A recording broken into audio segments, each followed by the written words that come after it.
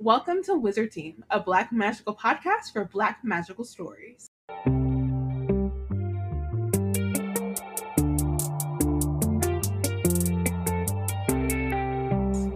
Hi everyone, it's Bayana, Robin, and Portia embarking on a journey through the many fantasy stories written by and about Black people. Currently, we are reading Amari and the Night Brothers by B.B. Austin, and today we are discussing chapter 33, the final chapter. Ooh. The epic conclusion The to epic the Amari conclusion. story book one. And now for the epic conclusion of Amari and the Night Brothers. But first, what we discussed last week. So Amari and Dylan got to the boonies on their siblings' vehicle, was their pirate ship. Roger. But then when we get there, we find out that the key holder hasn't been, I guess, alive in some time. And that Moreau is there. And then, even bigger twist, Dylan is his apprentice. Who would have thunk it? Dun, dun, dun. I would have thunk it. So... I just want y'all to know. I didn't thunk it earlier on in the book, but I thunked it about the time of the break-in. Not that I didn't think Maria was also involved, but I didn't think that Dylan didn't know what was going on. So yeah. So then Dylan wants Amari to join them, but Moreau said, that's over, that's canceled. We don't do that anymore. You're actually going to sacrifice yourself to bring back my dear brother Vladimir. And Dylan is like, how about I take your magic and Vladimir can also stay dead. I'll take your man. I didn't like that. Then he turns to Amari for one final time to be like, join me. Together we can rule as born magicians. And Amari's like, maybe not. So then he's like, fine. I don't know what that means. Like, what does that mean? Born magicians. And so then Amari's like, no, I don't think so. So then Dylan's like, fine, I'll do it myself and take your magic too. But Amari, through the power of her belief in her magic, stops Dylan. We don't quite see how. Like, it kind of ends with, like, she brings all these illusions of herself. There's one that's, like, super armored, like, and then... As if she's, like, an armored Titan from freaking Attack on Titan or something. Yeah, and then there's, like, a burst of light, and then I think Amari passes out. That's how we... It's lightning in her hand. Like, she is Thor reincarnated. Mm-hmm. Ooh. I also want to point out that not only did Dylan say, join me, he said, forget about your brother and my sister. They can die. He did say that. He did. Just you and me. Let's do this together. And it's like, what makes it even worse is that at that point, like, they were not, their life essences weren't needed any longer. Like, their life essences were being taken to power Vladimir coming back. Once you take out Moreau from the situation, like, they can live now. Like, even just to be like, just for the barest of, like, I don't even need this. For more magician, which is Dylan's whole thing, right? It's like to make magician kind more superior. Like, at least Maria can. Right, like he didn't have to let them die. Like he really didn't have to. Like he really could have just been like, oh yeah, sure, I'll let their spell dissipate. It's cool. I'll take care of it. No, because the principle. It's crazy. So Amari says that normally she's not a fan of music that doesn't have a beat. I mean, if I can't bounce along to it, I'm just not interested. And I was like, did Amari say that? Or did Bayana say that? I'm confused. Or did Frida say I mean, I'm like, bass is important to me. I was going to say, like, you mean what? You mean what? Yeah. When I hear bounce, bass I is hear very important New to Orleans. Me. Especially in a car. It needs to thump. You need to feel something. I need to feel it. There's something nice about the soft little voice that Amari hears. It's just so nice, and the melody is so catchy.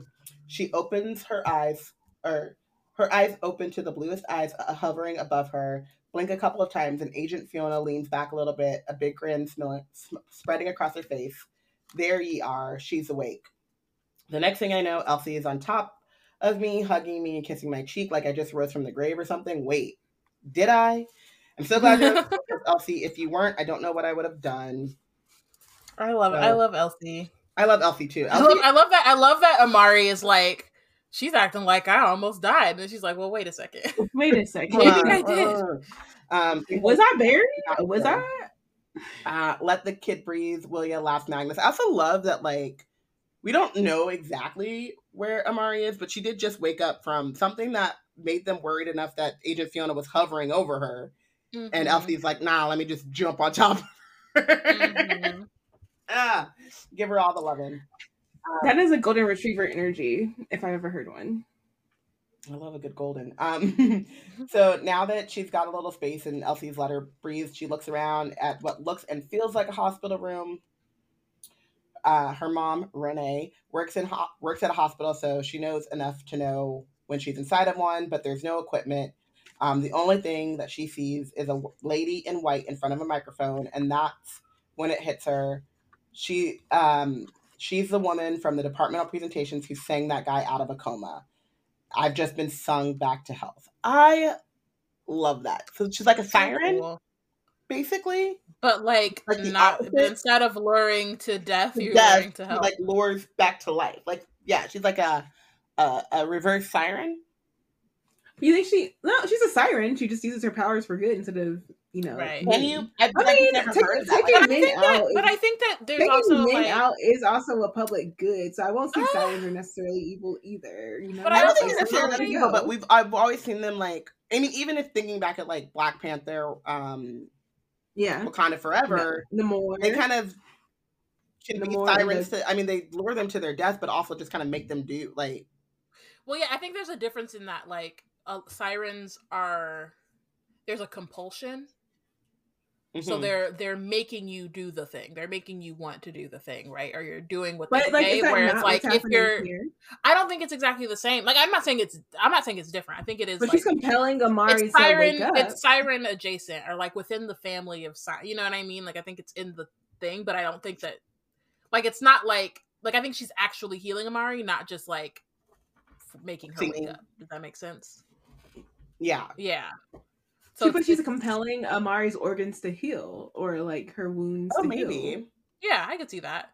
Yeah, but yeah, that's why I'm like, it's in the realm of possibilities of what we know about. Well, no, I just mean like there may be different kinds of sirens or different ways to do. You know what I mean? Like,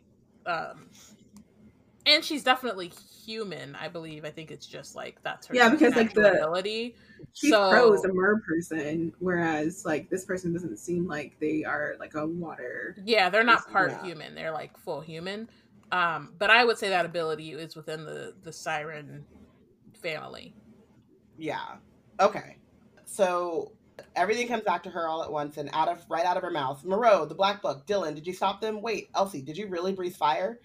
I love the priorities here. Right? That's like brain. I'd be like, her brain is. I love also going. I would like ADHD representation. Amari doesn't have ADHD that we know, or that I don't see a lot of it in her characterization so far, but that moment of like all of these thoughts flood in my head and I have no choice but to spit them out right now. And y'all will catch up to me. Elsie laughs. Sure did. It's not a full shift yet, but I think I'm finally starting the process. And Agent Fiona says, as for the rest of us, we didn't do anything. By the time we tracked down the Jolly Roger, you were swept over the Black Book and the Black Key, and Dylan was unconscious inside a cage of lightning. Had a devil of a time getting him out. The cage of lightning was really tight. It's really tight. Especially the fact that she is unconscious. And it's still holding. The only thing she decided to do was fight back, and her illusion powers took over. They were like, "Bet you do want to fight back? All right, we'll fight back the way that we think is best." Right. Cage of lightning. Then I ask, we did, said Agent Magnus, thanks to you. Can I see my brother and Maria? I've got so much I want to say to both of them. They're still being operated on by the curse breakers, but we're hopeful. Amari lays back on her pillow. It was Dylan the whole time. I get a rush of it's Dylan the whole time. She gets a rush of emotions thinking about it, but couldn't even say what they all are. Amari thinks that she should hate him for lying to her, but there's still a part of her that wishes that they could go back to when they were just friends. The Dylan in Dr. Underhill's office feels like a different person. And I want to say it's kind of because we saw that Dylan was compartmentalizing himself like, whoa. And I think it's also fair for her to like mourn that. It's like a thing that happens like in a lot of shows, but also, or like in a lot of media, but also just like in general, in it's life. somebody that you in life, like you someone could try to for, steal your dog, and you're you... still like, damn, that was my best friend. Right, like, or like mourning what you thought you had, like what you yeah, thought exactly. Yeah, you think that like you're this one person, and that moment and those like experiences were great, and then things switch up, and you're like, oh. But those it's hard too, right? It's hard Yeah, too, exactly. whenever you have it, you think you kind of take it for granted that you're like, not for granted, like you do appreciate it, but you take for like granted like the amount of time you'll have to be around that person in that way. Like you like, oh, like I'm going to be able to be around this person for as long as we both live or whatever, and then it's like, oh, that's over. That's canceled. That's done. Yeah. Dr. Underhill was a paranoid fella, as any key holder has a right to be. He kept surveillance cameras all over his office. We've got the whole incident recorded. I just want to like say, she tried to like the insurance policy for her and Dylan going off to find the black key was cell phone to Agent Fiona, and then like a Ring camera is what they got to not a Ring camera. No, because the man is paranoid, so he had like multiple cameras. Safe, then I don't like. No, I'm saying like this man was so paranoid. He had like a whole like security like corner room or something, like a what are those rooms called? A safe room. A safe room. He had a whole like security safe room with like monitors and like cameras picking up on all the things in his property. I really hate that wasn't enough for him, and in the end, he still ended up juice. For me, I'm like, how is the key holder not some level of magical, like where he couldn't have had something? Like he didn't even have like a trap. I think he probably was, or a trap door or something somewhere. Like what? What? He probably was, but you know that we know the Bureau knows nothing about magicians, so how is he really to like defend himself? True. I'm just like, I want to see Moreau say something about like, and he messed up my best pair of robes or something, like, you know, like I want to know something happened. Probably like also the element of surprise, because to Dr. Underhill, he probably thought Moreau was in Black Hill prison, so he didn't know what was going on. He probably, like, as an illusionist, he probably thought he was treating a patient or something, and then boom. Yeah. Night bird. So this part I am upset about. Amari asks, where is Dylan now? And Agent Fiona and Magnus both frown a little bit. Sorry, that's classified information. Bitch, I caught him. I'm the reason you're in VIP. Right? I did this. I'm the one selling all the records, as Portia said a couple of episodes ago. Like, what? Classified? What? So Magnus says, don't go fretting over it. The day is saved. Not bad for your first day as junior agent. Mari's like, I'm a junior agent. I get the scholarship. And then here comes Chief Crow. That's right. Congratulations. Here to, like, you know, walk in with the fun parts. After it's all said and done, everything's been all wrapped up. Here you come. But also, what I took this as Director Van Helsing is getting, like, we've gone over his head. Like, whether he got demoted or not, this is no longer up to him. Like, he's got, it's above him now. Not only, first of all, he's got 2 magician children that he somehow didn't know about. That's suspicious, even though it shouldn't be, but you know what I mean. He had no clue. And then one of them literally was the magician's apprentice, and stole the black book out from under his nose and framed his daughter. When politicians are like, I'm taking time off for family reasons or personal reasons, you know, like in the background right now, if they haven't already, there's like convening something. They're like, you look, what did the doctor, I hate this to bring this up because it was very sexist, but when the doctor told Harriet Jones she looks a little tired. Oh, yeah. And you know that they're like, maybe you want to take a sabbatical for personal reasons, you know, maybe you need to tend to your home. Yeah, exactly. I feel like the whole thing is, it's not that it's just that like Buff he found out the two of it, they, or the whole world found out the two of his kids are magicians. I think it's also that like Dylan did his best to besmirch Maria's name before it was all over. So as far as the public knows, Maria is still got a bad. So he's got multiple kids with bad names right now. It's not just that like he's got like one kid And with Laura didn't pass. And Laura didn't pass. You got 3 disappointments. He's got a lot to. He's the biggest disappointment because then a 12-year-old showed him up in an investigation. Come on, a 12-year-old. Let's talk about who's not even a legacy. She's not even a legacy. And you weren't even gonna like bring her in, make her an agent. You demoted her down to trainee. So all I'm saying is some investigations need to happen, and talk about it. Definitely should be making the decisions. So that's like when I saw Chief Crow walk in. That's immediately that was my thought. It's like my thing is like, but I wish Chief Crow showing up meant actual accountability and not. Oh yeah, no, she was definitely just there for like no, she definitely was there to PR. Yeah, to have a big. It's like I feel like she's like the lady with the big check. Yeah, to come in, like it's not like an actual like ribbon cutting ceremony.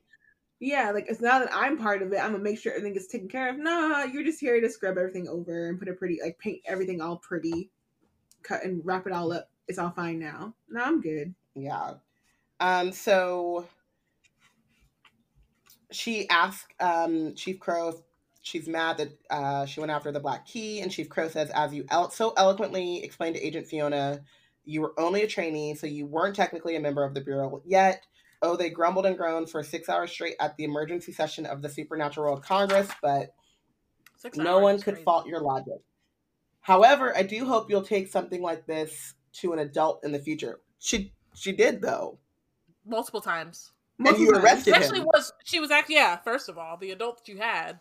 She did, but she went up the chain of command. She was coming to you and was thwarted. Mm-hmm. So that's on y'all. Exactly. And again, maybe it'll come up in the investigation into Van Helsing. And let's talk about the fact that Amari's logic stood up to the greatest leaders in their world. Mm-hmm. They couldn't argue with her logic on the greatest court in their universe. All right. So Magnus like, what in the world were you thinking?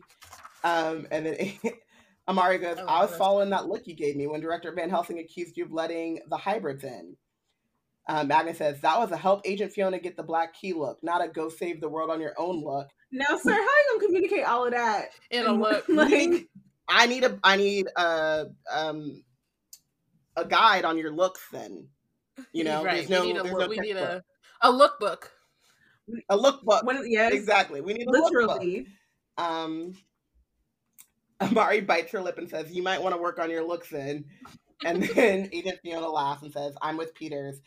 It's like I'm always telling you things would go a lot better if you only put a little more effort into your looks. I think that is personal now. I think we're getting away from investigation. The fact that she tugged his beard. And we're getting into it's date night. She tugged it. And you have she tugged his beard. Yeah, she was like, this right here? I've been told you how it felt when you scraping up my legs with your beard now. Oh my gosh. Do what you gotta do. So we're gonna leave that one alone. That seems like we're no longer in bureau business. So, later in the evening, everyone's cleared out of the room, and she gets a visit from the last person in the world she expects, Mama. They finally decided to let her mama know what was going on. All it took was her baby girl saving the universe and her son, when the adults in a situation would not follow and heed her questioning and answers. Also, like not knowing where she was. Your kid is when they were supposed to be sitting there.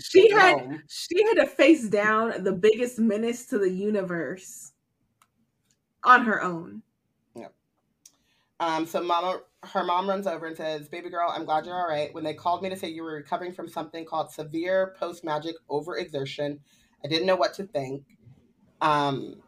Yeah, because I would have been like, somewhat? I had never heard of this. I didn't even know magic existed. It don't matter. She had overexerted herself. Right? So then Amari's like, I can't even believe they let you visit me.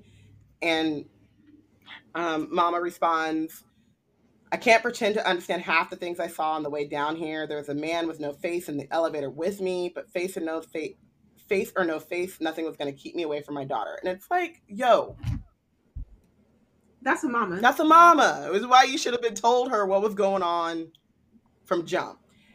Charles says, they also said you found Quentin. She nods, and then Mama says, oh man, you're going to make me cry. And then they hold each other crying and laughing.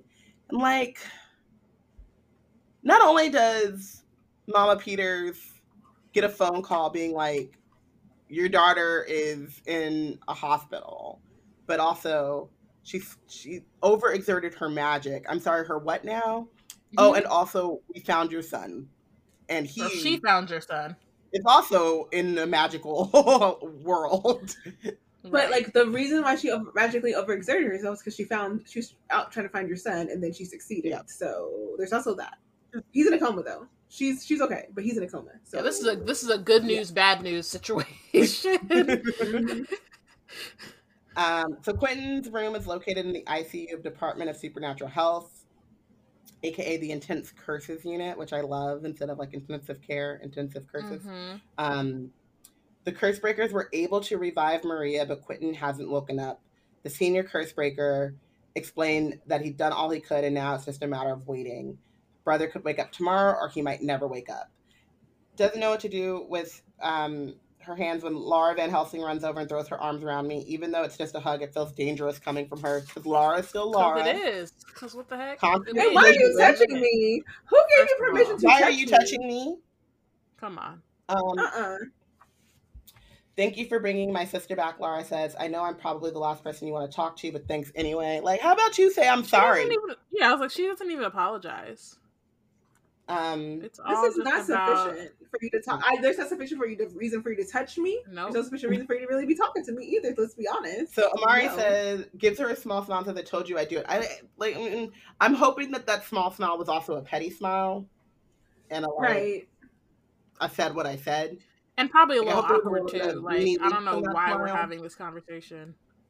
Maybe you'll think twice next time you try to step to me, because what you just did was not like you. I know that had I seen you trying to come with me with your arms out, I would have snuffed that out real quick. Mm-hmm. You're only here by lack of my readiness to bat you away. That's the only reason you're this close. Laura nods and says about Dylan had no idea.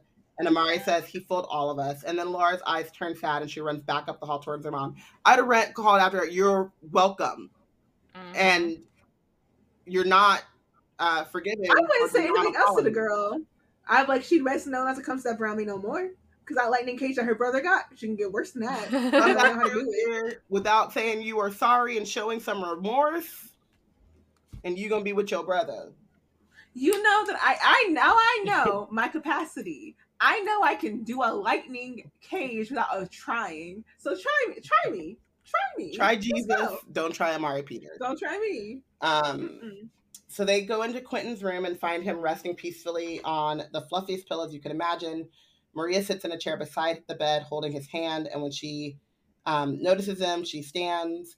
Maria Van Helsing, she extends a trembling hand. Can't get over how much prettier she looks in person. Do y'all think there is an Agent Fiona thing going on between Quentin and Maria? The way she's blushing, making it look suspicious. Holding his hand and then blushing when they come in. And the way she blushing, making it suspicious. Noodle on it and get back to us. But, just think about it. Keep going. There's more clues. Okay. Keep going. Yeah.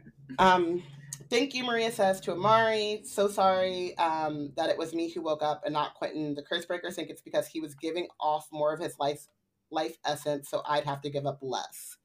Aha. Come on. Hello. But I think I feel like that's another clue to it's just like him to try to one-up me like that. I'm giving a personal grooming look at your appearance, your looks. That's Quentin. Amari says softly, never lets anyone beat him at anything. Maria smiles and relaxes a little bit. Mama says, "There's nothing to be sorry for, sweetheart. I'm sure your family's happy to have you home again." That's not what she really mean, but it's okay. That's nice. I think that's what I mean, I think she gives off like a good, like, Sure, she doesn't think that Maria should be sorry. yeah. However, her family being happy to have her back, Mama Peter don't I know her don't care. family is trash. I don't care what your family cares about. Honestly, I wish my son was back, but okay, Well, I'm gonna make it Mama nice. Peters might be thinking she comes from a nice, wholesome home like theirs. She don't know. She Yeah, don't know the he has depth no of their clue. depravity. She just saw the She'll sister find out. hug Amari. She just saw Laura She hug gonna find Amari. out. She don't know. She She gonna didn't hear find her say out. sorry for how I treated you. So she don't Exactly. She gonna know. find out. She gonna Um, find out. Are you the reason Mama gets to come down here? Amari asks Maria, and Maria flushes again and nods. My family pulled some strings to get special permission. After Dylan, it's really the least we could do. After you treated Amari all freaking summer Maria was long. asleep. Look, y'all people need to find out real quick. Real quick. Y'all about to know all the things that happened. Because once now that you can know, I'm gonna let everything come out. We're gonna tell everybody everything that happened. We're not gonna be half doing this. Let's get the full story out here so we can move accordingly. Portia Okay? said, "Let the copper spray Oh on my the Van god. Helsing clan." Do you want to talk to Quentin? Maria asked. What do you mean? That's what I was doing when you came in here. My supernatural ability. No, I'm sorry. There's no point in pretending anymore. It's really just a simple bit of blood magic that allows me to communicate telepathically with anyone I'm touching. If I'm touching two people at once, those two people can also speak telepathically. You go first. Real. I thought if that it's this simple was blood magic, interesting. why can't you just tell Amari how to do it? Well, I think she could show. I think it's probably more because I don't know if Amari can use blood magic. I guess it's not yet I think clear. we learn more in the next book about a little bit more about like magic different kinds of capabilities magic and like what people can use or whatever. their affinities. Yeah, because that part is still not completely clear. But also, I think it's interesting that Mhm. like this is a kind of blood magic. Like if you hear the phrase blood magic, it sounds a little like creepy and nefarious. And then of course you hear about like what's his name actually literally drinking blood, so then you're like, ooh, this Moreau. seems like then you're like, okay, this maybe seems like not the branch of magic I want to get into. But if it allows you to do like telepathy, like that's actually kind of cool. Mhm. And then also like on the other side of it, I'm curious about because like Maria clearly she decided that like that was gonna be what she, I guess, touted as her supernatural ability. Was like that specifically, and so I'm curious like how you decide Telepathy. which. Yeah, like that particular like magic that she can do, like how she decided like that's the one she's gonna let people know she can use or whatever. And then also like what other ability she has that she would just have to keep hidden. You know what I mean? I mean, we kind of talked about it a little bit. Oh no, I don't think we. Oh yeah, we did. With Dylan like choosing or showing people that he was like lucky or was it, no aim. He had aim. Oh yeah, it was marksmanship. Yeah, marksmanship, but and not like something with technology, especially knowing that actually didn't know nothing about tech magic. That's the thing. It's like I feel like the tech magic would have been like him trying to. That would have exposed him. Yes, I'm saying technical ability would have exposed them because they haven't heard of it before. So that would have been something that he would have. Had decided not that he could. I feel like they probably would have talked it over. Like I feel like he and Maria probably would have talked it over, or he and the uncle, or they would have talked about it before they. Yeah, I mean, I guess it might be just like technology is too new as opposed to like Elsie being like a master inventor, like in the 1500s, that might have meant that she invented like steam power or something like that. So it's like I think it might just be it might have been too specific. Well, I assumed that it would have just been I think that it would have just made some of the moves that he had to make it would have made it harder for him to be undercover. Oh, okay. Right? Oh yeah. Like if you're using if you're using magic, right? If you know that if you know that he can use that he has that ability and can do it, then when those things start happening, you're gonna be suspicious of whenever the passwords get tapped. Yeah, exactly. Okay. And the wards are brought down, like all of that stuff. So I think it made more sense for him to just hide that completely. That's true. Um,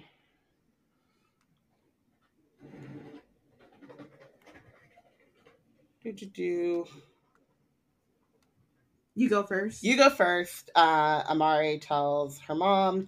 Maria takes Quentin's hand again, and then she takes Mama's hand. Mama gasps, and then come the waterworks. I try to focus on something else so they can have their moment. But Maria meets my eyes while Quentin and Mama talk. I'm sorry about my brother. Maria whispers, I feel like this has been all my fault. I should have seen him for what he was and not who I wanted him to be.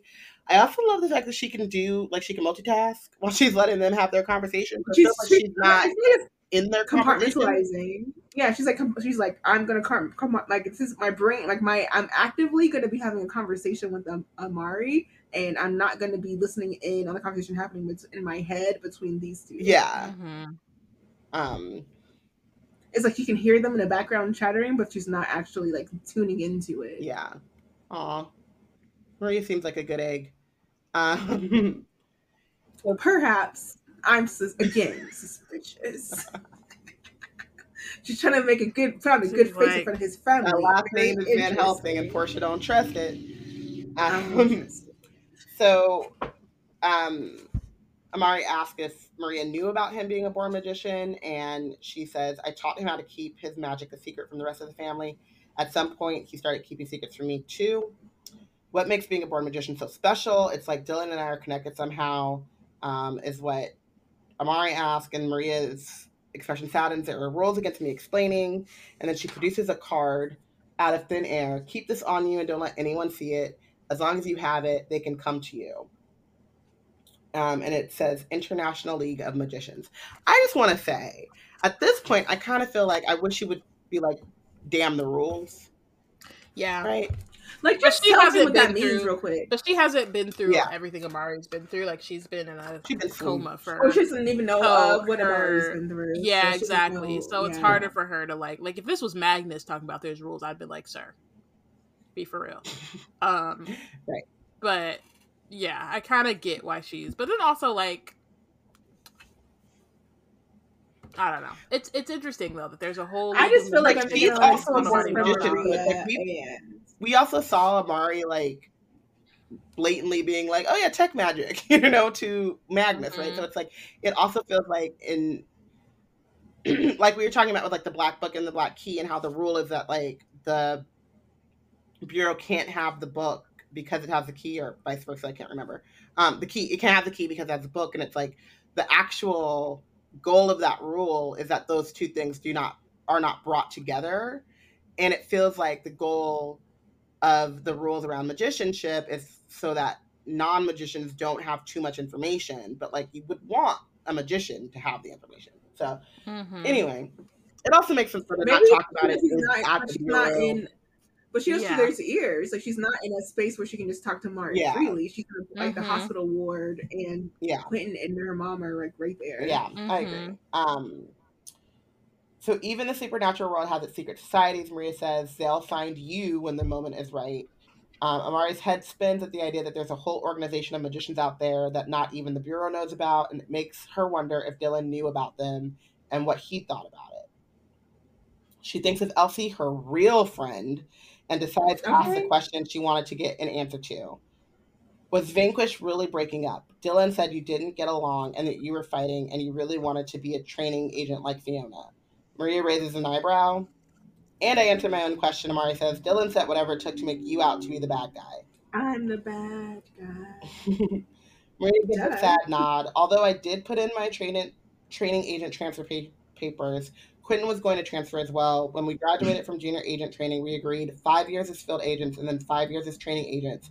And at the end, we'd stick with the one we liked best. We, as a unit, as partners. Sounds like a plans. The clue number 3, making plans as partners on plans for their future about when and where we're going to be doing our life journeys together. Amari then asked, did you know about Quentin talking to Director Horace about you? And Maria says, Dylan was stealing classified files using my security codes, and Quentin found out. It's actually what Quentin and I were meeting to discuss when we were taken. That's how you know. I keep bringing this up because I'm an older sister, and this is like the disrespect, because like you could have gone after our father. You could have used his codes. Come on. They would have more clearance than hers does. why would you not? That would have been even more rebellious to go after him. But you're taking your stuff out on me because I'm more convenient to take stuff out on, and I don't appreciate it. Honestly, as an older sister, it's probably because she didn't give him those limited edition kicks herself. He had to go get them. So Shoulda she's got mad about it. the shoes. He's just real salty. So she asks if it's Amari asks if it's weird that she still misses Dylan a little, even though he lied over and over. And Maria says, if it is, then I'm just as weird. Maybe some good can still come of this. Dylan can't hurt anyone where he's going. And now that I've been outed as a magician, I promise you won't have to be alone anymore. We'll do it together. I love that because I think, like, even though Maria's been asleep this whole time, like, there is a lot of, like, stuff that Maria and Amari can connect over. And then it also gives, like, you losing your little brother to Blackstone prison because he's a criminal. I was going to say super villain. Same thing. But you're getting a little sister, or you're still getting those connections. She's trying to make inroads for her to be her sister-in-law. Yep. That's what Yeah, she's trying she to is. do. And then for I see Amari, it. even though she may not be aware of the impending sister-in-law, but, like, you're losing your magician friend, but you're gaining someone who's not only a magician friend but can also be like a mentor because they've been there, done that. So then it's Amari's turn to talk to Quentin. Chicken Little comes Quentin's voice in her head. Look at that. That's so cute. How's it going is all I can think to say. Oh, just having the best nap ever. I like Quentin is Quentin. silly. He's so silly. And she asks if he's okay or if he's hurting, and he says, I'm dreaming. Remember how I always said I wanted to go bass fishing? Yes. And you would tease me that nobody under 50 goes fishing? Yeah, because it's true. True or not, I'm in the middle of a big white lake with my feet kicked up on the edge of a boat, and I could get used to relaxation like this. And Amari says, only you would dream about fishing. He's a country boy. That's some country boy behavior right there. She's like, we live in near downtown Atlanta. Like, we are in the That South. is country boy behavior. You're not in the country. No. Come on, man. Southern boys, there's some Southerners, even if you live in the city limits, like, you have country cousins. The nature call. To be knowing about that country life, and you just want to be chilling out on your boat. You might live in the city limits, but your heart is with the country. So Quentin says, you don't know what you're missing. Magnus came by earlier and told him about Amari being a magician like Maria and about all the things you've had to deal with since you've touched the crystal ball. I never meant to throw you into a situation like that. And I love that, like, his first thing is to be like, that was not a part of the plan. And I can feel that too, because, like, how would he know his sister was a magician? Yeah. He thought, you'll get some, like, super genius aptitude like I got. And, he also probably didn't realize that he'd be, I think we talked about this, like, he didn't realize he'd be missing when she, went through the process. Or hadn't planned on her being missing when she gets into the bureau.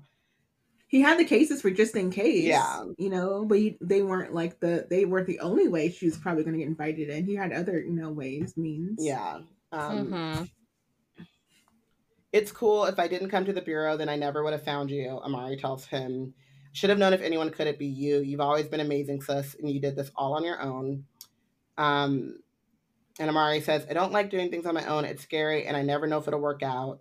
And Quentin says, that's part of growing up, Amari. You don't need me anymore. As long as you bet on yourself and believe you can do anything you can. That's why I need you to make me a promise, okay? Mama told me how obsessed you were with finding me. Promise me you won't spend your life beside this bed waiting for me to wake up. Go out and do and see everything. That's what I want for you. Be as great as I know you can be. When I do wake up, and I will, I expect to hear lots of stories. And, like, they're just so cute. BRB, let me change my MVP. Because from the beginning, Quentin. But also, like, I'll say that Quentin, this conversation, like, I really do appreciate that this is for all the people who have lost someone, and there was no moment to talk to them, after they've gone. Like, this is like an opportunity for her to speak to Quentin he's comatose, and there's a possibility that he might be may not be able to recover, and be who he was before once if he comes out. But like through Maria, they're given the opportunity to get to speak to him, and he's coming from it from like a place of like, I'm gonna do my best to come back to y'all, but in the meantime, I need y'all to not be sitting here waiting for me. And that takes like it just shows a lot about his character. Like throughout the story has been about Amari's love for him and how good he is as a character. We've been seeing it reflected through many different people. And then even when it came to him being in this life-threatening situation, he gives off energy to protect his partner rather than like try to like level it out so they both have the same opportunity to come out. He takes the bullet, he bites the bullet. So it's like Quentin has always been a stand-up guy, and it shows how much Amari not only has like been shown how to be a good person throughout her brother's and her mother's efforts, but also like how she's been taught how to care and the way that Quentin cares. And Quentin cares hard. He doesn't care just halfway. He cares like all the way. Mm-hmm. And it's just such a sweet thing to catch here. And I was also thinking about the fact that like Mama Peters works at a hospital, and they say we hear like earlier in the book about how they always knew, and this has to, I assume, come from her, of like, if you can help, even if you don't have a lot, like you give what you can and you do what you can. And so it's like she just comes from a family of carers. And I think that like Mama Peters played a large role of that and with Quentin, and then she gets it from both Mama and Quentin. And so it's just a part of that like Peters pride legacy type of thing to care and like give fully. Yeah. And I think it's a good parallel to like the first, or not first chapter, but like early chapter when she's able to open the briefcase and like he's like, there's this whole world out here. Something may have happened to me, but I want you to experience this world or whatever. So it's like the same thing now, where like before that was like a recording or an imprint of him, and like this is like him for real, and it's still the same. Like he's very consistent. Yeah. Which also goes to show too, like when I mean, Magnus wasn't wrong, but when Magnus kept telling her like Quentin wouldn't want you to put yourself in danger for him, or you know what Quentin would do, and it was like, but Quentin would also like do the right thing, and she knew that like in her bones when she was trying to like emulate kind of like her brother. And not that he would want her to put herself in danger, but like he's going to do what he can to care for people, giving out more energy and things like that, versus always playing it safe. Like as her older brother, yes, he wants her to be safe, but he doesn't want her to like play it safe, you know. Yeah. But also, I would say for Clinton, I feel sad for Clinton that his impulse for protection of people is to like fall on the grenade. Yeah. Like he's like a Steve Rogers kind of character, like where he like the ultimate bravery for him is throwing himself on top of the thing, and is like, I need you to have a bit more self-preservation. I need you to have just a little something, because like, yeah, you care that much about people and you want to make sure that they're all right, but something you like, you going away does not make their life better. And so you got to think about that too. Like you got to think about how like you being there and available is just as important as you like jumping on the grenade. Yeah, exactly.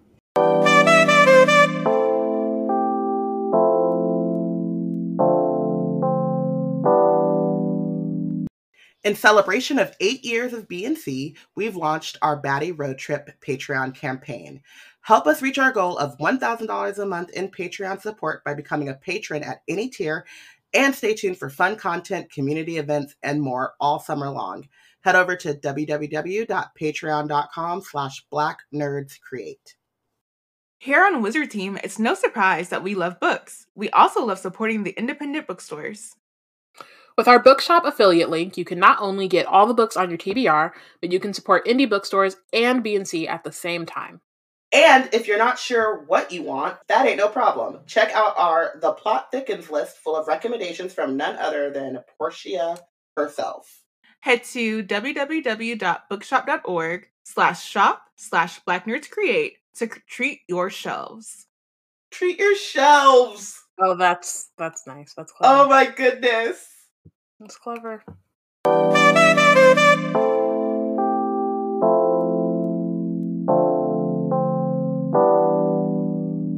Mama has to stop by her job on the way home because she's worried she might get in trouble for missing a couple of days, but because now they're in the debt of, or because the bureau is in their debt, kind of.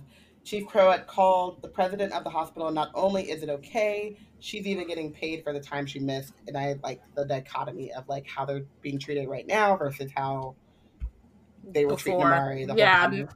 Now they're like rolling out the red carpet. Also, but again, it's the thing of like, but also what they had the capability to do the whole time. Yeah. They could have taken care of her this whole time. Yep. Right. And that's the thing since they lost Quentin.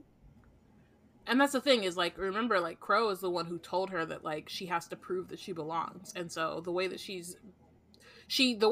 was able to, the way she was kind of, in some ways, like obviously she would have confronted Moreau and Dylan regardless, because her main goal in thought and priority is saving her brother.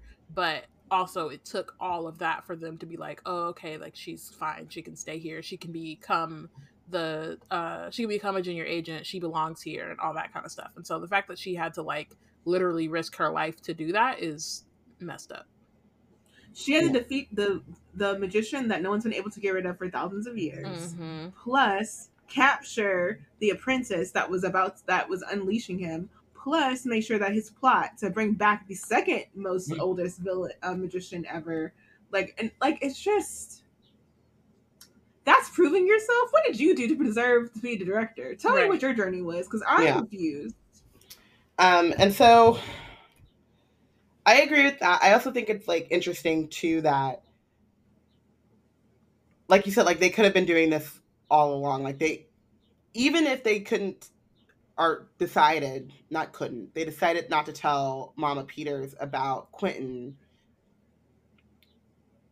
they couldn't be sending her his paycheck or giving her a lump sum or saying like he was, I don't know what they, I forget what they couldn't have put them in accommodations like a witness protection because they weren't sure.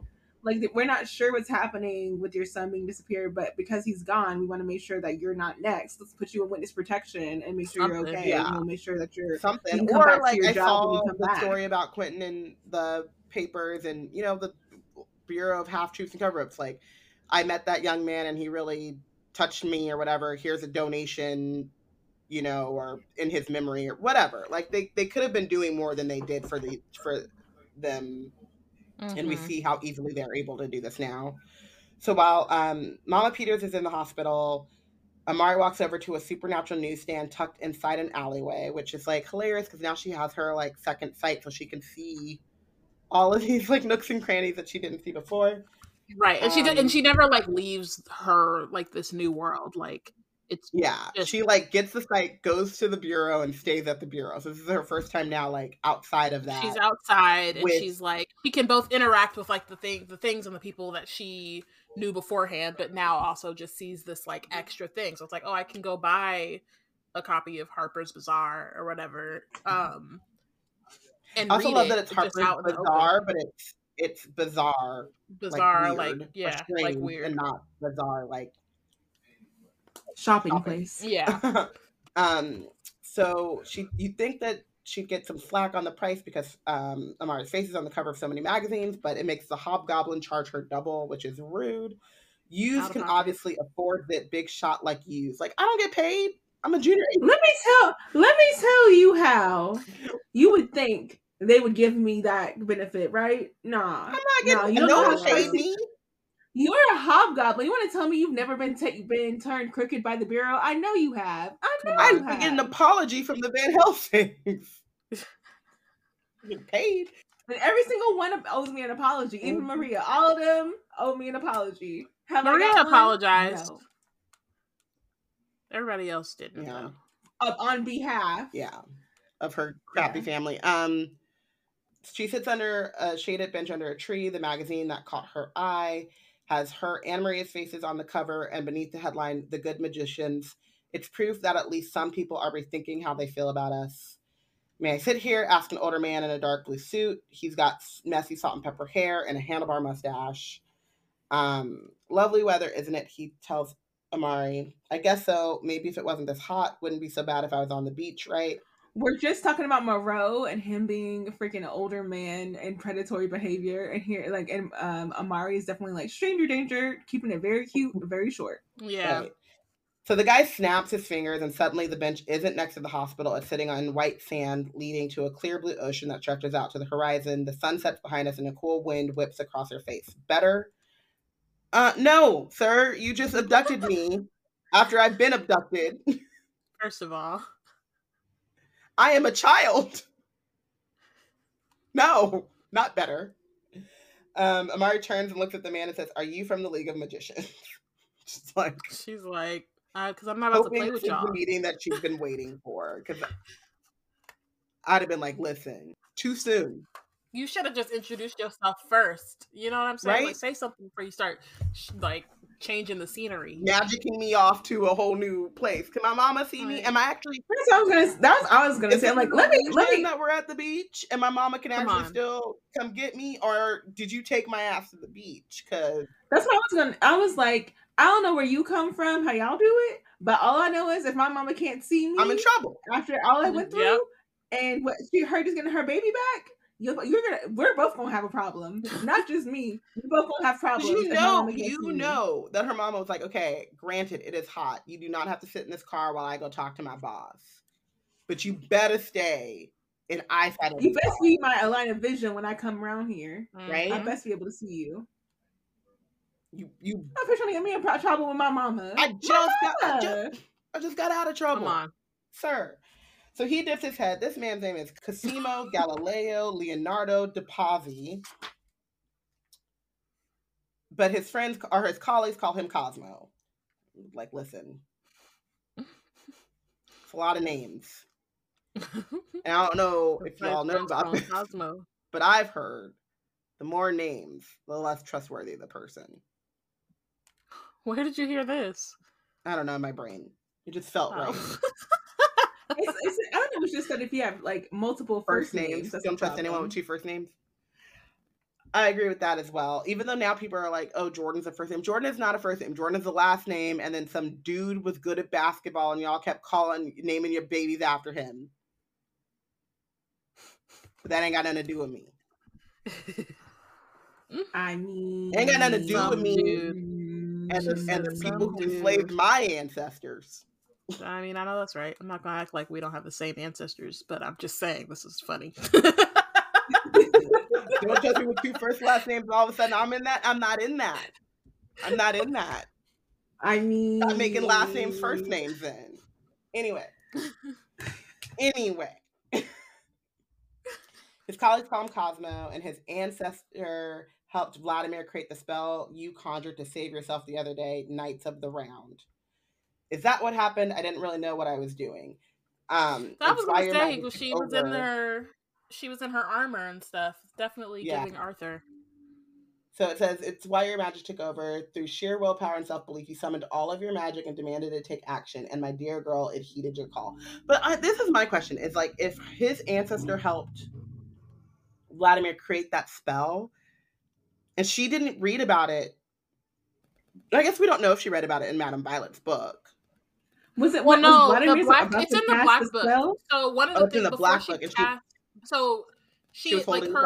she demanded her magic. No, the black book was next to her. It flips open, and then that's when the Amari spring out. So I don't think she like consciously used the spell, but because the black book was right next to her and she had all of her magic at her disposal, the magic was like, okay, what's the closest thing we could use? Gotcha. And like, yeah.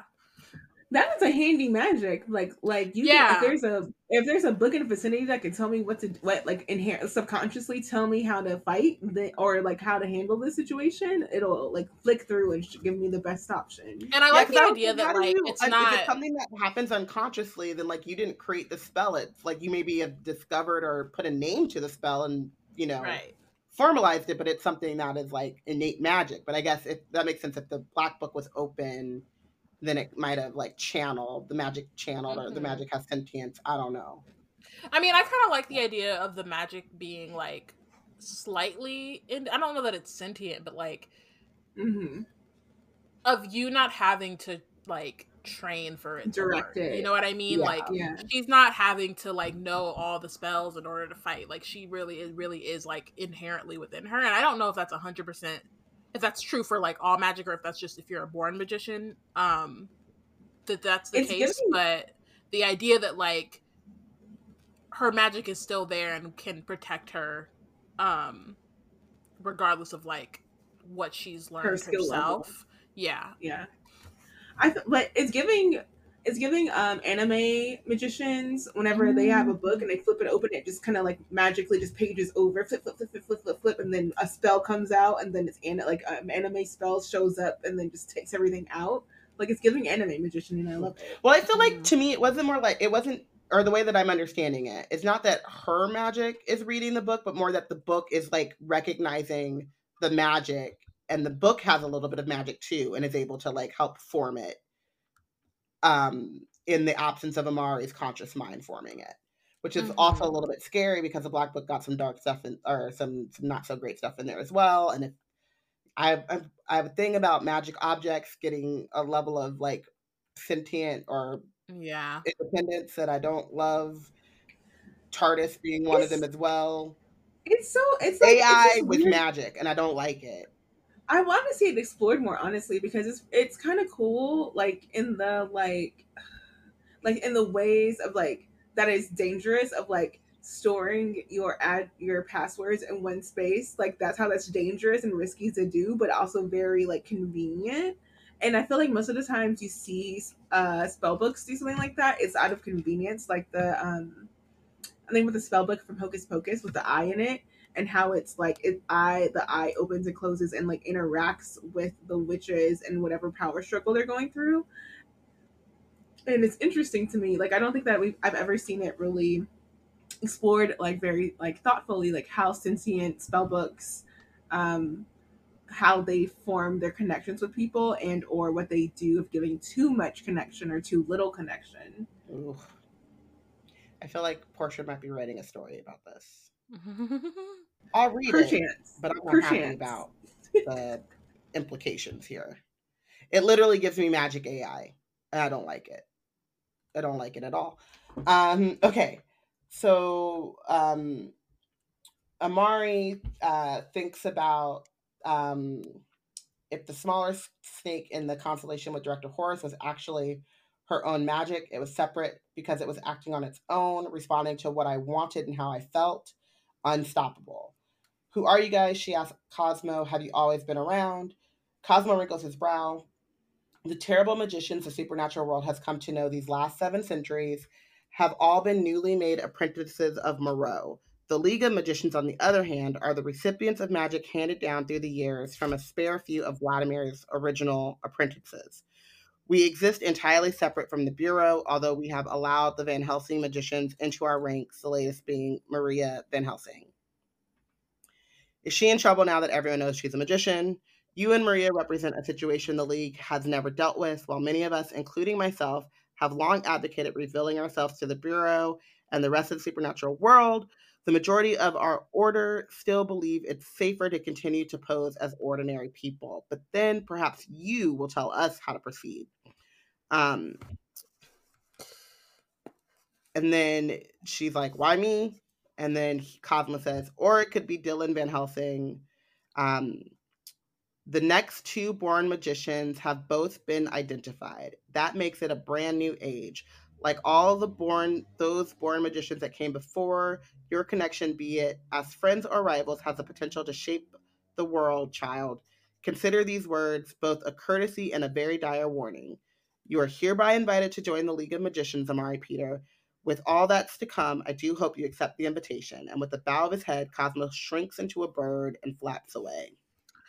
Oh, he So brought her first of back to the all, hospital. But he didn't flap away before bringing Brought her her back to back the to the hospital, street and then he that she flaps was yeah, away into back the to the bird. hospital. So first, here's the sequel bait. But also, y'all were like, okay, as soon as these born magicians are revealed, I don't care how old they are, they're about to determine our entire fate. That That feels seems unwise. leaving the fate of the world. Here's my thing. He said, "This is like I'm already like again. I'm already always sus, but what throws the sus flag on my radar closer to more sus than less sus on this guy is that he starts off with the like misdirect of um we're entirely separate from the Bureau, though we have allowed the Van Helsing magicians into our ranks. The latest being Maria, and then brings it into, but perhaps Dylan. So Dylan's not even part of your ranks. no. And yet you're going to cite him as either being the one who leads you or Amari. But he's not even part of your ranks yet. You haven't even like interacted with the boys, what you're telling me. Nope. And He's yet, just like, we'll see. Maybe he'll lead us. If you won't. like, And the right? idea that, like, obviously the two of them have very different ideologies and, like, outlooks. And he's like, either way, I'm good either way. Yeah, and I think one thing that is really interesting, and spoiler alert, there is a second book, Amari and the Great Game, but like one thing that's really interesting about it too is that when she asked about if they'd get in trouble because they've now been outed, and he's like, there's been some discussion. Mm. I personally think we should be public, and then some other people in our ranks think we should stay silent. And it gives me this like moderate thing where it's like you got to stand for something at a certain point. Mm-hmm. And it feels like they're pushing the responsibility off on like the born magician, which is something that I would really like to like understand a little bit more of in terms of But it's like also hilarious. It's like how this is like for insight into my brain. When I'm being indecisive, I'm like, oh, let me put it to someone else to make a decision for me because yeah. like I can't. So let's just do that. And they're like, so you put off decision making on whether or not y'all should be out or not on the next time born magicians are introduced to the world, and it just so happens that these two 12-year-olds are like now known to be born magicians, and that's when you're ready to lay the fate of whether y'all will be out and proud and doing what proudly being like awful or good on these two kids who were just forced They into just like got here. Amari It's their doesn't third day know out anything here. about this world, and like if she would have known she needed to hide being a magician, she might have done it because like there's no way that she would not have known that she needed to hide herself. And then Dylan was hiding this whole time, and you only know about him because he just showed up with Moreau. Like, so what is really truly happening with the magicians? Like, am I supposed to trust the society who does not seem to have it together and is instead throwing decision making onto my back, and I'm 12? Like, I should trust you? Yeah, it's like I'm looking to you for guidance, and all of a Yeah. sudden it's now my decision. I think it's also interesting, or I thought this like part stood out to me is that he says, um, the terrible magicians of the supernatural world have been newly made apprentices of Moreau. The League of the Magicians, on the other hand, are the recipients of magic handed down through the years from a spare few of Vladimir's original apprentices. So it kind of also sets up the fact that like Vladimir may not have been as bloodthirsty as Moreau. We don't, this is But he also ain't nothing either, because why right. is y'all decision making still coming down to some like Vladimir didn't put any infrastructure into place for y'all to have any decision making capability. Right. Well, I don't think Vladimir founded the league. I don't think it was that's just what I'm his saying. I don't think folks. he Like, founded it either. But but it I also also don't know that it. I also don't know that it But he means. ushered in the people who could do it. Yeah, but I Well, also it's don't saying know that that the means that members of Vladimir the was. I was gonna say I don't go think ahead. that means that Vladimir is better than Moreau or that Moreau was more bloodthirsty. It could just be that like Vladimir died thousands of years ago, right? Like that's a lot of time for those magicians to like evolve in their views when they don't have bruh like hanging over them the whole time. You know what I mean? Whereas like Moreau's Yeah. apprentices had Moreau with him, so he's very much steering their direction in a way that like Vladimir's apprentices wouldn't have had. So It's even kind if of the giving first Star ones were kind Wars. of wild, like as they, they could have been diluted as they go on. Yeah, It's kind of giving Star Wars. It's kind of giving Sith. Like yeah. what they have like one master and one apprentice. It's kind of giving that.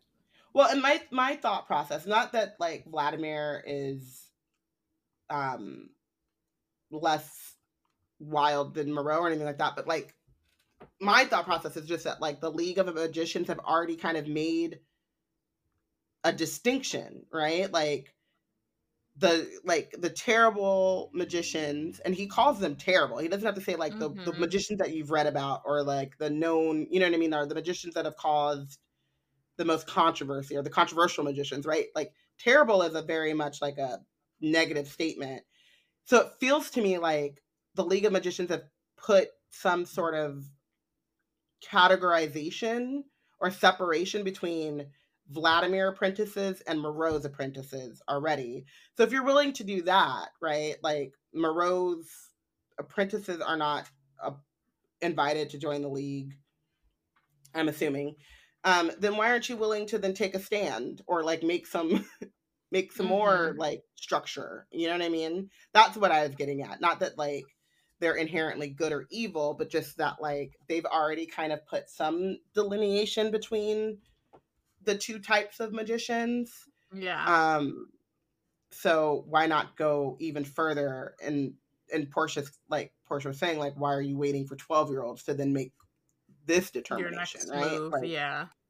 yeah. So And also they've had like if Moreau was thousands of years old, then they've had like what thousands of years to get it together at yeah. least, like at least 500. So whenever if Vladimir died not too long ago, but not too long ago was like only 400 years ago. Like, what are we doing? No, I think he died before, because I think Abraham Van Helsing is the one who killed him. Like he was the one who that ended So that that's war. again, He that's died so at much the time. start of the Bureau. Yeah. Right. So that's so much. That's centuries. Yeah. Of you not knowing what you're gonna do until Nah, 12-year-olds. They've been vibing. They've been kicking the can They're down the road. they're like, we're all vibes, you know? Yeah. And that's the part that makes me like not a little bit nervous, but also just intrigued about like what this means for Amari, because like you cannot tell me that after centuries you don't have some inkling or some leaning one way or the other, because your entire life you've been hiding. And so if you are like what Cosmo says, many of us, including myself, have long advocated for revealing ourselves. So your Cosmo's an older, what did she say? Like he's like he looks like he's in his 50s. Here's my thing.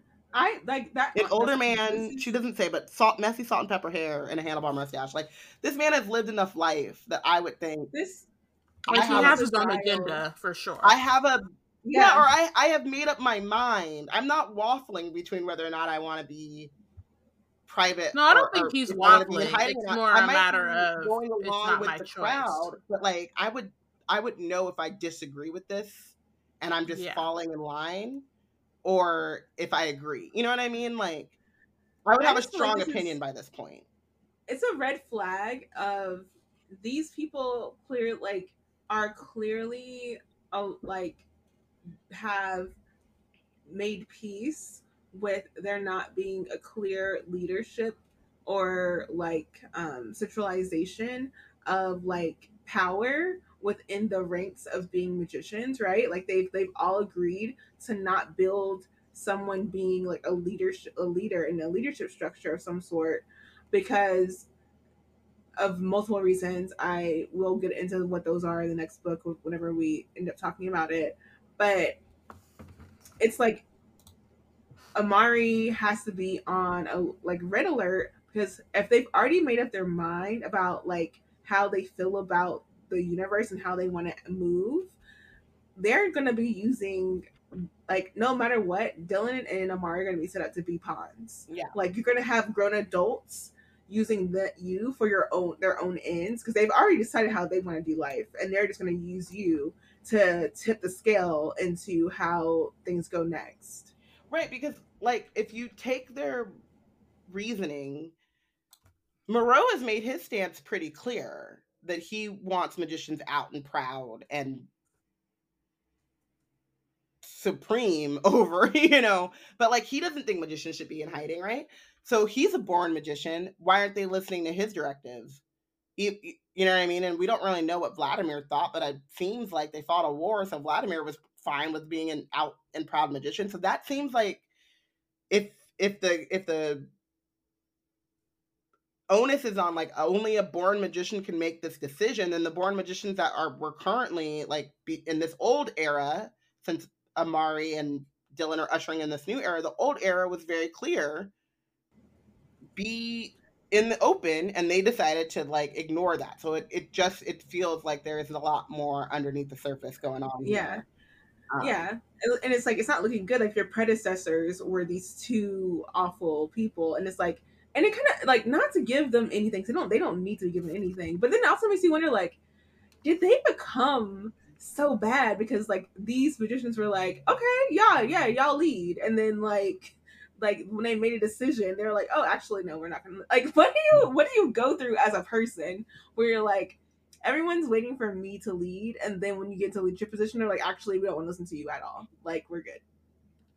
Yeah, I don't know, but it also is like I think we have to remember, from how I understand it, all of these magicians, if you're not a born magician, you're in a like you were given your power from someone else. Like a born magician, Vladimir or Moreau had an apprentice, and then that apprentice decided whether or not he would make another apprentice or give a portion of his power. It's like all gifted. It sounds like vampirism, honestly. Yeah.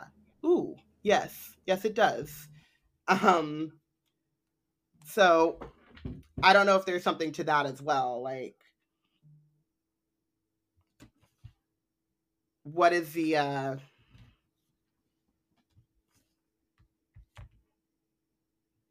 they kind of know that they didn't agree or fall in line with Moreau, and they were just waiting. Their plan was like, we'll just wait for the next born magician, and then hope get them when they're young and mold them into the into what we want them to be. Who knows?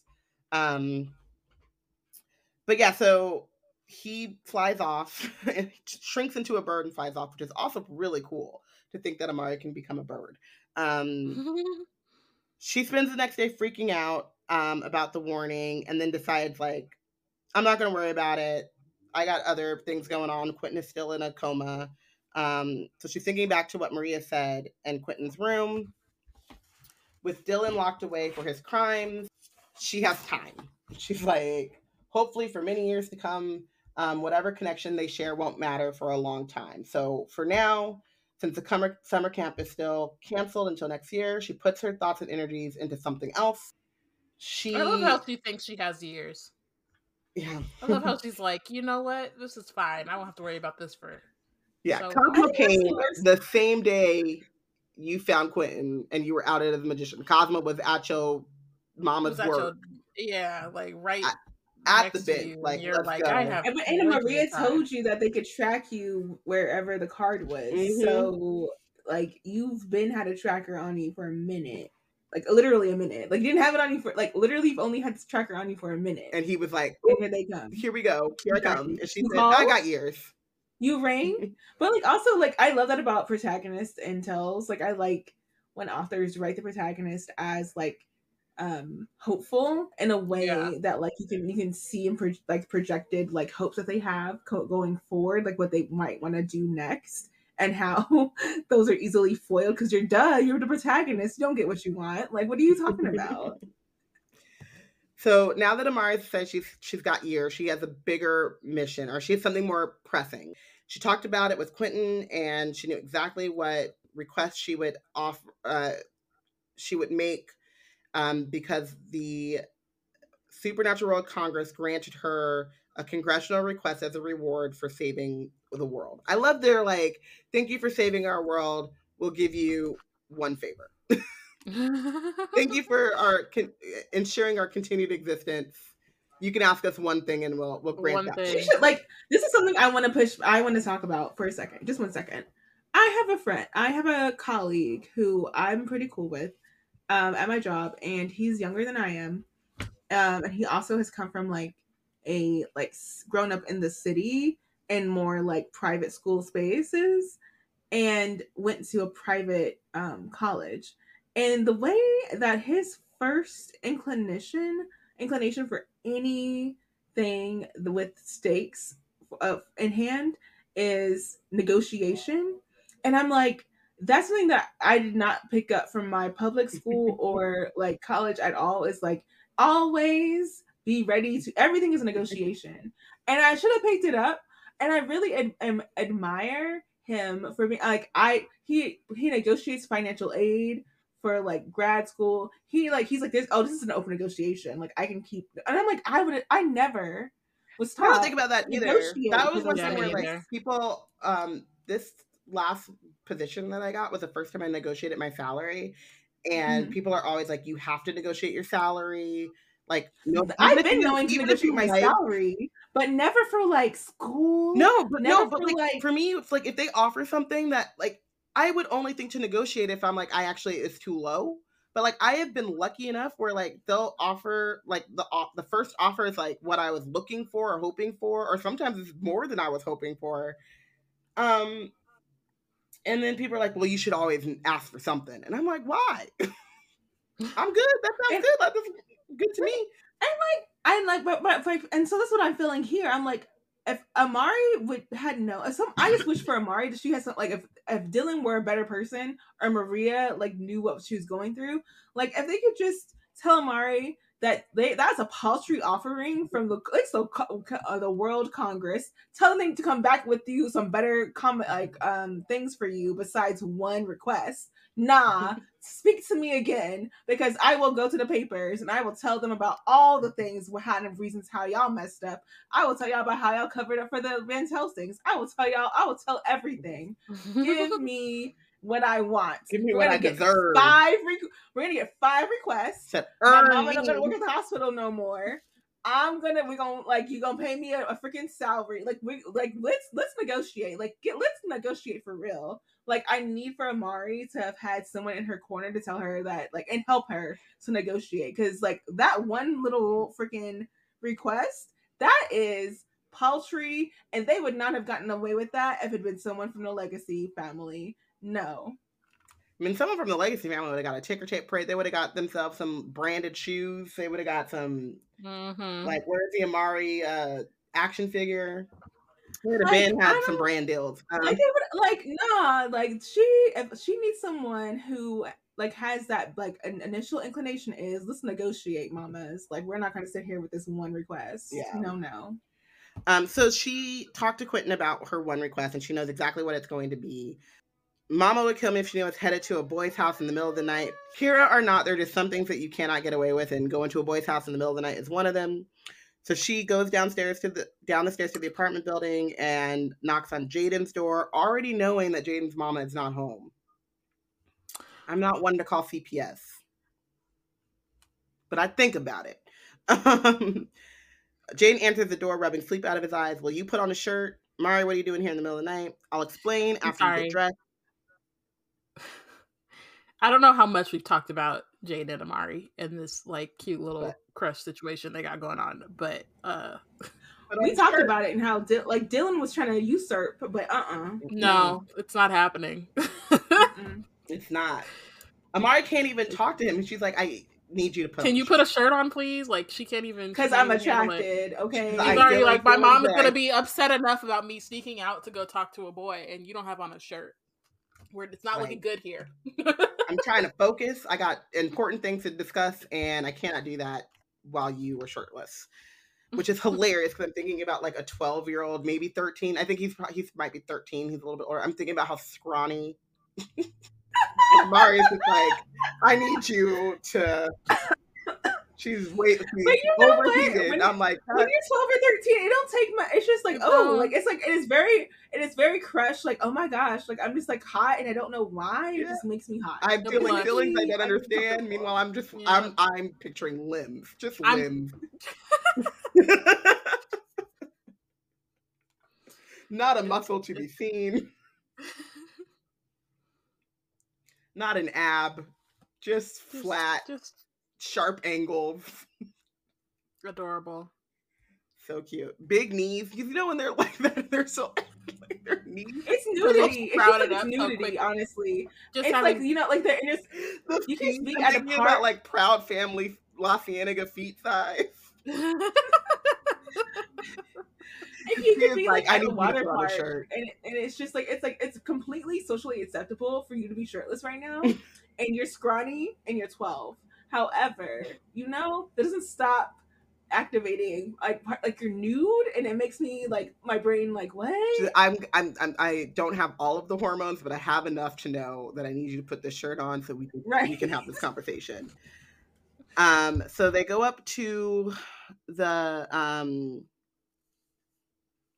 Wait, when he says he's like, dressed for what? And then she goes, do you trust me or not? And he just says, like, okay, give me a second. And Adorable. Diana said, I know that they're children, but I ship it. No, I'm just saying that they're very cute. They're very cute. They are cute. So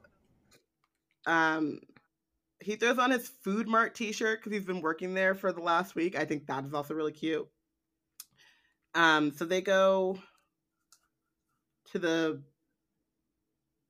like, where are they going? Yeah, that it's like it's because it shows it's sweeter because it shows that he listened to Amari whenever she was like, I need you tonight, and he was like, he got out of his little hood boys. I forget what they were called. But it's sweet because like she just asked him if he trusts her or not, and then the thing that he puts on is a show of his trust in her. Yep. So they go to the roof, and then he says, you know, I don't run with those boys up the street no more, trying to leave that stuff alone, man. And I love that because she's like, that's actually why I'm here. Follow me. Waits for him to ask where they're going, but he just follows her. And he says, I thought maybe you forgot about me. I haven't seen you around much. And she says, oh, just been busy saving the world and stuff. She's 100% dead ass. He laughs. She's telling the truth. Realizes they're going to the roof. So it says, promise me you won't freak out. And he said, girl, please, nothing freaks me out. So they step onto the roof. Jaden comes up after her, and his eyes go so big they nearly pop out of his head. So he's promptly freaked out. Promptly freaks out. And he says, I know I'm not that sleepy. Is that a boat?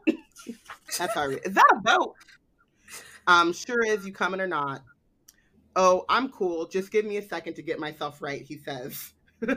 Takes a few steps and then steps. No. He takes a few deep breaths. Takes a few deep breaths and then goes inside Jolly Roger 2.0. I don't know what's going on, but this is some next level stuff. How'd you get a boat up here? Like, the boy's asking the right questions. Okay, it's like, what is happening? And then says, I brought it from a family member. Besides, you haven't seen anything yet. And she gives him an envelope. Jane takes it and reads aloud, nomination for consideration for the Bureau of Supernatural Affairs. And then looks at her and says, am I being pranked? And says, no, just listen. You used to be a part of Quentin's tutoring program, but I also know that you gave up on that school after he went missing. Well, I'm going to restart the program. And he says, for real, you're going to start it up yourself? And she says, I know I'm not Quentin, but I think I could be just as helpful because you are smart. You just need someone to have your back the same way Quentin always had mine. That nomination won't make much sense yet, but if you promise to really give the tutoring a shot, it will. Tonight, I'm going to give you a taste of what I mean. And then she touches the will. Jaden, who is freaked out by nothing, his jaw drops, and she gives him a wide grin and says, tonight, we're going to go look at some trains. And that's the end. Interesting how Dylan, who was trying to be slick, said he had like the ability to steer a boat after playing a video game. Yet Amari, all she did was watch a boat on autopilot 2 times before she was ready to actually get a boat to lift off without any hassles. Or I mean, Troy. she talked to Quentin another time, so he might have given her some pointers, and like she got Maria's contact information. I just don't think that uh, Amari has so much ego that she wouldn't be like, "Yo, I'm about to take this boy on this boat." I just love that And I'm trying to Amari look did what she needed cool. to do to Right. steer this boat, to take this boy on a magical ride where she shows him the world. I can show you the And world, shining, shimmering, splendid. this boy has literally been swept off his feet Tell me, Prince, by Amari and her magic. when did you last let your heart decide? Um, that's it. That is not only the end of the chapter, but the end of the book. I love Amari's ability to immediately pay it forward. Of all of the things, like I would have been like, my request is that I am treated like every other trainee or junior agent. I am able to use my magic freely within like the bounds or whatever. That magicianship is no longer a crime. That's my That's my what I'm request talking is that about. magicianship is no longer a crime. Negotiations. And she was like, there's this really cute boy in my neighborhood, and he's very smart and he has a lot of potential, and I think that I should be allowed to nominate him early. So, you know. I think both are valid. If she had negotiated, like Portia said, and had more than one request, I'm sure the magician one would have been number 2. Yeah. Who is your MVP for the chapter? Amari. Mostly because of what you were talking about, Robin, about just her ability to pay it forward and like not taking her new, I guess, position for granted. Or not position, but like positionality for granted. And also for Side-Eye and Cosmo, because that man is suspicious. I made Quentin my MVP. I think like we saw in that short conversation, telepathic conversation that he had with Amari, but also like kind of in the way that Maria is interacting with him, and then how happy Mama Peters was that he was found, like just how integral and special he is and how much he means to everyone, and that like he actually deserves the hype. Like I think that was like, we didn't get to, I mean, we saw him very early in the book in the waking dream, and so that was like an amalgamation of him and his memories and stuff like that, but like this is finally like Quentin in his own voice, even though he's still in a coma. And he's funny and he's supportive and he makes people laugh and he's loving, and you see all of that in like just this very short amount of time, and you're like, yeah, I could see why you would dedicate yourself to finding him and believing in him and knowing that like his disappearance is not, you know, what people were trying to make it out to be.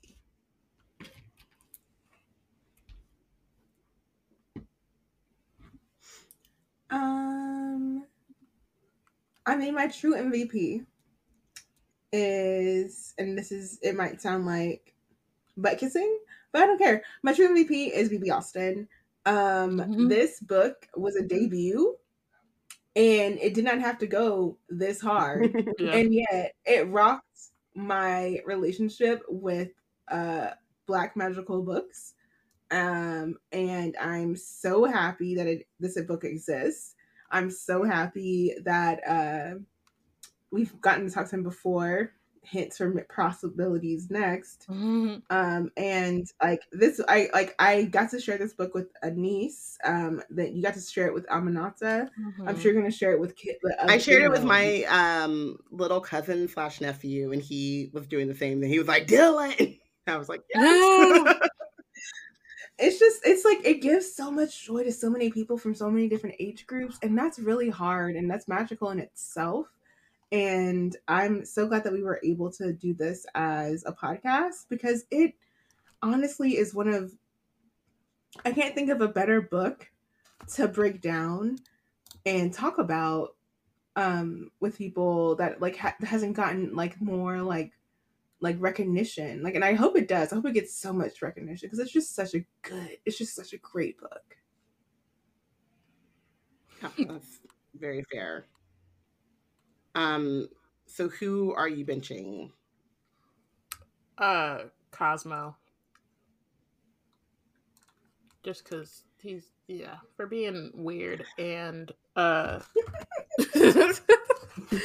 just all of the things we discussed. And in a not delightful way. Like you're a magician. I wasn't sure who to binge before we started recording, but like as we kept talking, I was like, oh nah, he gotta sit down. He can even take the one he was sitting Like, on with Amari when she leaves, you know? Yep.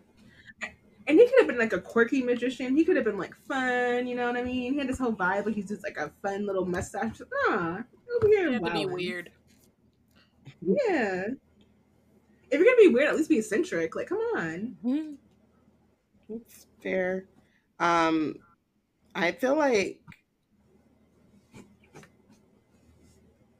the same kind of thing where I actually was like I thought beforehand I was gonna make Amari my MVP, but then as we were recording and talking about it, it's so funny the things that like stick out to me when I'm reading the chapter beforehand, but like really like I don't know, my brain decided to like harp on while we're recording. And so I had to bench Amari for that one request.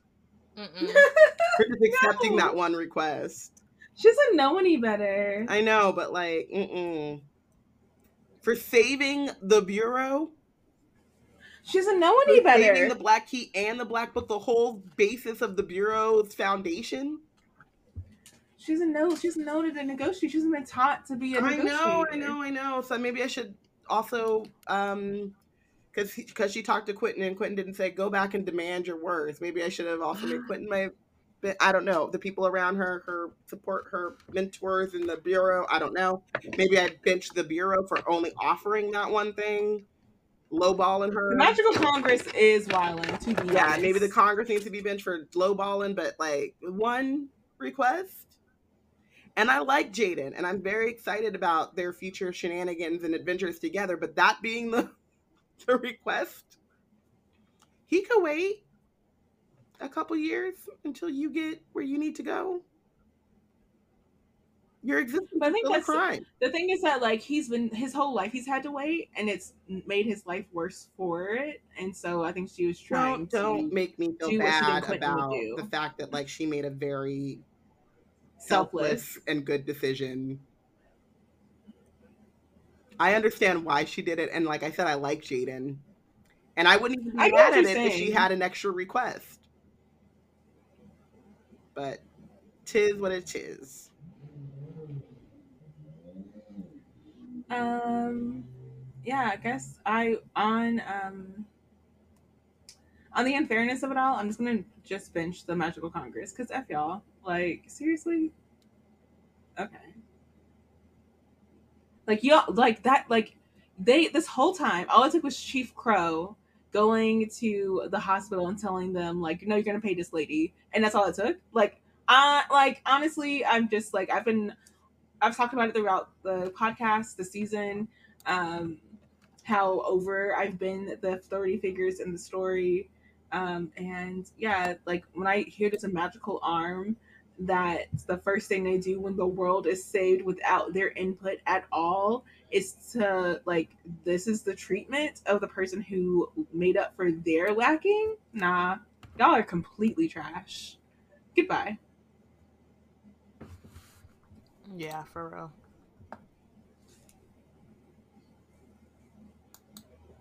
And with that is a final thank you for listening for Amari and the Knight Brothers. We'll be back to do a wrap up of the book, and then we'll be on a short hiatus. Make sure to stay tuned and find out which book we'll be covering next. Wizard Team is brought to you by Black Nerds Create. If you want to keep up with our other content, you can check out our website at blacknerdscreate.com. Follow us on Twitter at blacknerdscreate, at Yana wrote it, at Robin_rambles, and at Portia. Follow us on Instagram and Tumblr at Black Nerds Create. Subscribe to our monthly magic newsletter, and don't forget to rate and review. And remember, since we will be back to do a wrap up of the book, you have only a few short time to get all of your MVPs and benches in. So make sure that you do that by either using our form, or you can also vote if you listen in Spotify. And we will see you later. Thanks for sticking with us, and I hope you enjoyed Amari and the Night Brothers. Thank you. Bye, y'all.